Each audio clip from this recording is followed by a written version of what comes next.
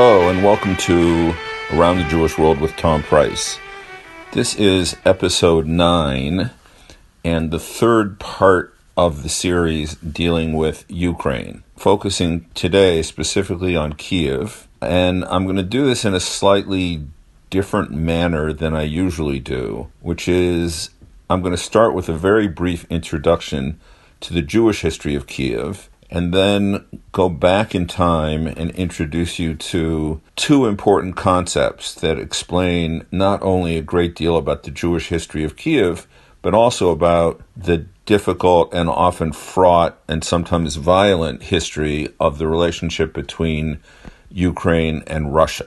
So, very briefly, the first mention of Jews in Kyiv is found in a 10th century letter written by Jews from Cairo in ancient Hebrew. It's the oldest written document to mention the name of the city, and Jewish travelers such as Binyamin Metudela and others mention the city as one with a very large Jewish community. During the Mongol occupation in the 13th century, Kyiv was destroyed, and along with that destruction came the destruction of the Jewish community. But the community revived itself when Kyiv was transferred to the Polish-Lithuanian Commonwealth, during which period Jews were allowed to settle in Kyiv, but they were subject to several deportations or expulsions, one in 1495 and another in 1619. One of the great Ukrainian heroes, for reasons that you'll hear about later, was a guy named Bogdan Khmelnytsky, who was a leader of a certain group of Cossacks who destroyed most of the Jews in Kyiv, in other words, murdered them in 1648, along with most of the other Jews in Ukraine.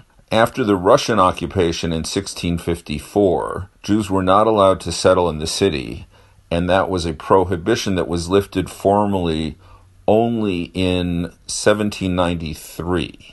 So during the 1800s, the Jewish community flourished and became one of the biggest in Europe eventually, although in 1815 it was only 1,500. But by the eve of World War I, it was almost 100,000.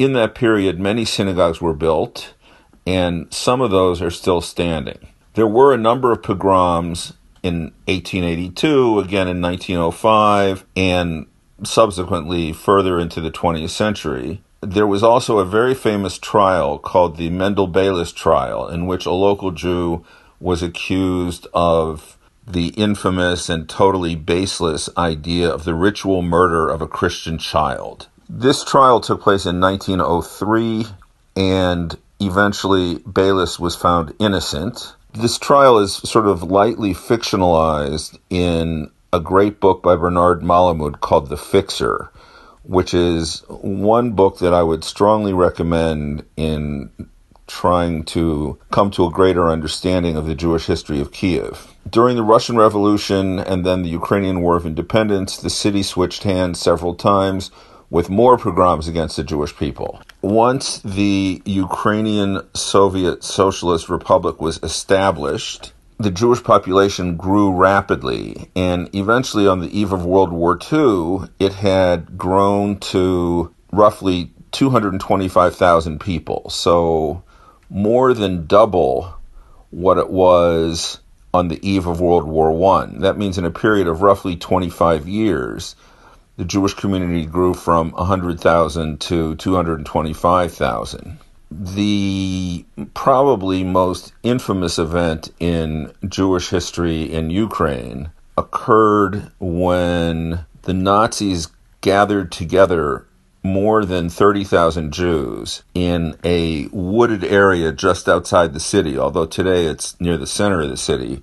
It's called Babi Yar. It's a ravine at which more than 30,000 Jews were shot in 2 days in late September 1941. And in the following year, another 15,000 Jews were rounded up and shot there as well. This location, which can be visited in Kyiv today, and is a beautiful park, and finally has some mention and memorial in the form of a giant menorah, There was no monument at all in Soviet times to all the Jews who died there. And one of the most famous Soviet poets, Yevgeny Yevtushenko, wrote a poem about this. And the first line and most haunting theme line that recurs in this poem, and I'm going to tell you in Russian, not to be a show-off, because it just sounds so much better, and then I'll translate it. Nad Babim Yarim Pamyatnikov Net, which means at Babi Yar, there are no memorials, there are no monuments. And Yevtushenko saw this as a sign of institutionalized anti-Semitism, and he was not shy about protesting against that. Even after World War II ended, when the surviving Jews returned to the city from the countryside or wherever they were hidden, there was yet another pogrom in September of that year. Not large by historic standards, but still 36 were hospitalized and 5 died of their wounds. In 1946, a year later, there was one operating synagogue in Kiev, but since the end of the Soviet Union, the Jewish population has grown. And one of the questions that people often ask is, how large is the current Jewish population in Kiev? Now, the official numbers are between 20 and 30,000, which is sizable. But if you ask a local rabbi or any sociologist, they will tell you that if you define Jewishness the way the Nazis did, in other words, if you have one Jewish grandparent or more, there are probably between 500,000 and 600,000 Jews in Greater Kiev. And that makes it a huge center of Jewish life in which every movement in Judaism, various Hasidic groups, as well as modern Orthodox, conservative, reform, are all present and all operating programs that appeal, obviously, to more than just 20 or 30,000 people. They draw on this greater number of people who may not be 100% Jewish in the sense of both their parents and all 4 grandparents were Jewish, but are Jewish by self-definition. So before we get to modern Kiev, let me give you first an idea of the geography. If you're sailing downriver on the Dnieper, one of the great rivers of the Eurasian landmass, you end up eventually in the Black Sea. And the east bank of the Dnieper is referred to as the left bank because that's where it is when you're going downstream. The west bank is referred to as the right bank. And Kiev is built on a very steep hill overlooking the Dnieper River on the west bank of the Dnieper. And eventually, one of the problems became that west of the Dnieper was largely a Ukrainian-speaking population, whereas east of the Dnieper was largely a Russian-speaking population. And Russians and Ukrainians have a great many similarities, but also differences that provoke constant tension between the two groups. And part of that tension goes back to the very foundings of Kiev, which are shrouded in myth and legends. There's one legend that East Slavs founded Kiev in the 5th century, and that legend speaks of 3 brothers and a sister. The oldest brother was somebody named Ki, and the place name of Kiev is translated as Ki's place or belonging to Ki. The non-legendary time of the founding of the city is harder to ascertain, probably because it was founded more than once. There were settlements that archaeology shows us going back 20,000 years where Kiev is now, and a later settlement that goes back at least 2,000 years. But whatever the precise time of its foundation, Kiev was an important point on historic trade routes, standing at the confluence of the Dnieper and Dniester river systems and being a main route between Scandinavia and the Byzantine Empire, and therefore between Scandinavia and the Silk Route. And the people who founded modern-day Kiev are more likely to be related to the Varangians, who are probably of Swedish origin. In the year 839, the Holy Roman Emperor came to the conclusion that the people called Rus actually belonged to or were a sub-tribe of the nation known as the Swedes. Now, according to the primary chronicle of the Kievan Rus, Prince Oleg of Novgorod conquered Kiev in 882. He was a close relative of Rurik, and his descendants were known as the Rurikids, who basically, with minor exceptions, ruled over Kiev from 882 until 1169, so almost 300 years, during which Kiev was the capital of the Kievan Rus, which included much of what is today Russia, and went basically from the Baltic to the Black Sea. So I promise to move this along more quickly now. In 988, by order of the Grand Prince Vladimir, and here's another case where names are complicated. So in American English, that's Vladimir. In Russian, it's Vladimir. But in Ukrainian, it's Volodymyr. And each language pronounces it somewhat differently. It's the same person. So the Grand Prince Vladimir I of Kiev ordered that the city residents be baptized en masse in the Dnieper River, an event which symbolized the conversion of Kievan Rus to Orthodox Christianity. And it was in that period which inaugurated the golden age politically and culturally of the Kievan Rus that the Kievan Church refused to take note of the East-West schism in Christianity and maintain good relations with both. It was, by the way, during this so-called Golden Age that a massive center of Orthodox Christianity was created in Kiev, consisting of countless cathedrals, monasteries, convents, etc., all high up on the hill overlooking the Dnieper, and all quite beautiful, worth visiting today. And if you really want to see the whole complex and are a student of art history, you could spend easily a full day there. That's pretty much all that remains of this period, except for a chronic mistrust of people to the east and people to the north. The mistrust for people to the east follows the invasion of the Mongols, who originally planned to take Kiev unharmed, but because of what they perceived as Ukrainian perfidy, they broke down the gates and slaughtered most of the population in 1240. In the period following this, princes of Kiev, both descendants of Rurik and Lithuanian ones, were forced to accept Mongol overlordship. And this left a strong distaste in the mouth of contemporary Ukrainians. They were, in a way, liberated by the Lithuanian army in the 1320s. But it wasn't until 1362 when what used to be the Kievan Rus finally became officially part of the Grand Duchy of Lithuania. The city was frequently attacked by Tatars and was destroyed by a Crimean Khan in 1482, but it was still an important place for the Orthodox religion. Starting in 1494, its local autonomy gradually increased in a series of actions by Lithuanian Grand Dukes and Polish kings, and finally culminated in a charter granted by Sigismund the Old in 1516. And since that period, Kiev had a Jewish community of some significance. And under one of the Grand Dukes, Jews were granted equal rights on the grounds that they paid the same taxes as everybody else.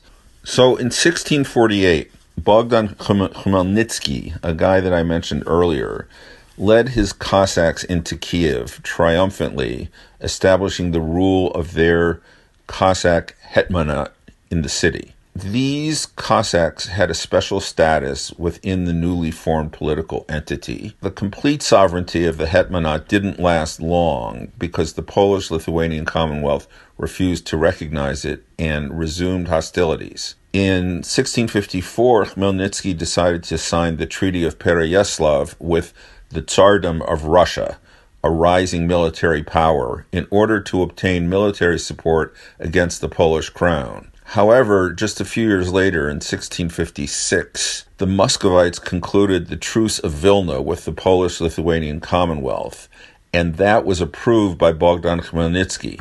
So after Khmelnytsky's death, the status of Kiev went back and forth between Russia, the Cossacks, the Polish-Lithuanian Commonwealth, and probably a few other entities, including ultimately the Austro-Hungarian Empire. In the original plan, Kiev was to become the capital of the Grand Duchy of Ruthenia, with limited rights within the Polish-Lithuanian Ruthenian Commonwealth. In the meantime, a descendant of Bogdan Khmelnytsky signed the Second Treaty of Pereyaslav in October 1659 with a Russian Tsar. Now, what's interesting about Pereyaslav is it's a pretty small place on the east bank of the Dnieper, downriver from Kiev. However, just by one of those strange historic coincidences, one of the best-loved Jewish authors of all time, who wrote in Yiddish, Shalom Aleichem, was born in Pereyaslav almost exactly 200 years after the date of the treaty signed by Khmelnytsky's successor. In 1667, finally, a truce was concluded in which the Polish-Lithuanian Commonwealth ceded much of Ukraine, and on paper only for a period of 2 years, also the city of Kiev, to the Tsardom of Russia. The quote-unquote eternal peace of 1686 acknowledged the status quo and put Kiev under the control of Russia for several centuries to come. Kiev slowly lost its autonomy, which was finally abolished in 1775 by Catherine the Great.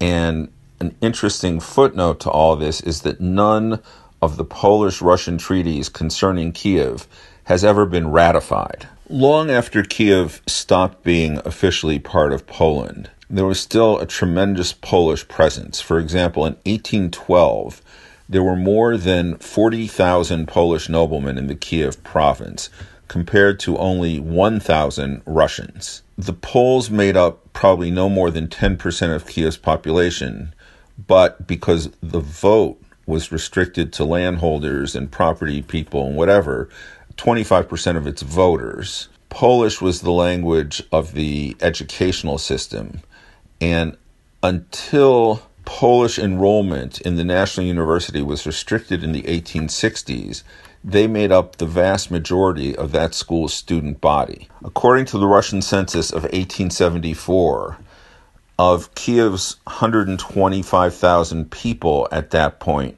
39% spoke Russian, or they called it Little Russian, referring to Ukrainian in a derisive manner. 13,000 spoke Yiddish. 9,000 spoke real Russian. Almost 8,000 spoke Polish, and about 2,500 spoke German. Those statistics tell a very interesting story of a city that was technically the capital of Ukraine, but in fact, probably more people spoke non-Ukrainian languages than spoke Ukrainian. And the various empires that had an impact on Ukrainian history, the Polish-Lithuanian Commonwealth, the Russian Empire, the Austro-Hungarian Empire, etc., all had significant presence there. In a slightly later census in 1897, approximately 56% of the population spoke Russian, 23% spoke Ukrainian, 13% spoke Yiddish, 7% spoke Polish, and 1% spoke the Belarusian language. Jews were expelled from Kiev repeatedly during the 19th century, but they always somehow managed to come back and eventually formed a very large percentage of the population. World War I ended in the middle of the Soviet Revolution, when the Reds were fighting the whites, and Bolshevik troops and Menshevik troops fought a huge battle called the Battle of Kiev. Eventually, when the Germans withdrew after the war, an independent Ukraine was declared briefly until the Soviets took control once again in 1920. Later that year, Kiev was briefly captured by the Polish army, but they were ultimately driven out by the Red Army, and the Ukrainian Soviet Socialist Republic was formed in 1922 with Kharkiv as its capital. The capital didn't move back until Kiev until 1934. And following 1934, during the Soviet period, there were a lot of repressive measures taken against Ukrainian culture and language, which certainly fertilized the ground that was already full of ill will between Russians and Ukrainians, and explains part of the conflict which is ongoing today in eastern Ukraine, and military deadly conflict between Russian forces and Ukrainian forces. One or two ironies I want to point out, the first of which is that Bogdan Khmelnytsky, known as one of the greatest anti-Semites in history and the leader of the Cossack massacres of the Jews and destruction of the entire Jewish population, almost, of Ukraine, is a Ukrainian folk hero because he represented a spirit of independence and defiance. And one of the largest monuments in the center of Kiev is to this guy who, ironically, was one of the greatest anti-Semites in history. Nonetheless, today the president of Ukraine is a Jewish guy who is their equivalent of Jerry Seinfeld. He was a popular stand-up comic on TV and is openly Jewish, and part of his period of leadership features a revival of Jewish life, not necessarily by him, but certainly with his blessing and his encouragement. So if you visit Kiev, there are several synagogues still functioning. In the basement of one, there is a functioning kosher restaurant. There's the old Jewish neighborhood called Podil, which is lower, like down near the riverbanks and not in the upper city. And the upper city is where all kinds of old cathedrals and monuments, including the complex I described much earlier, stand and are well worth a visit. I look forward to talking with you again in the very near future. Thank you.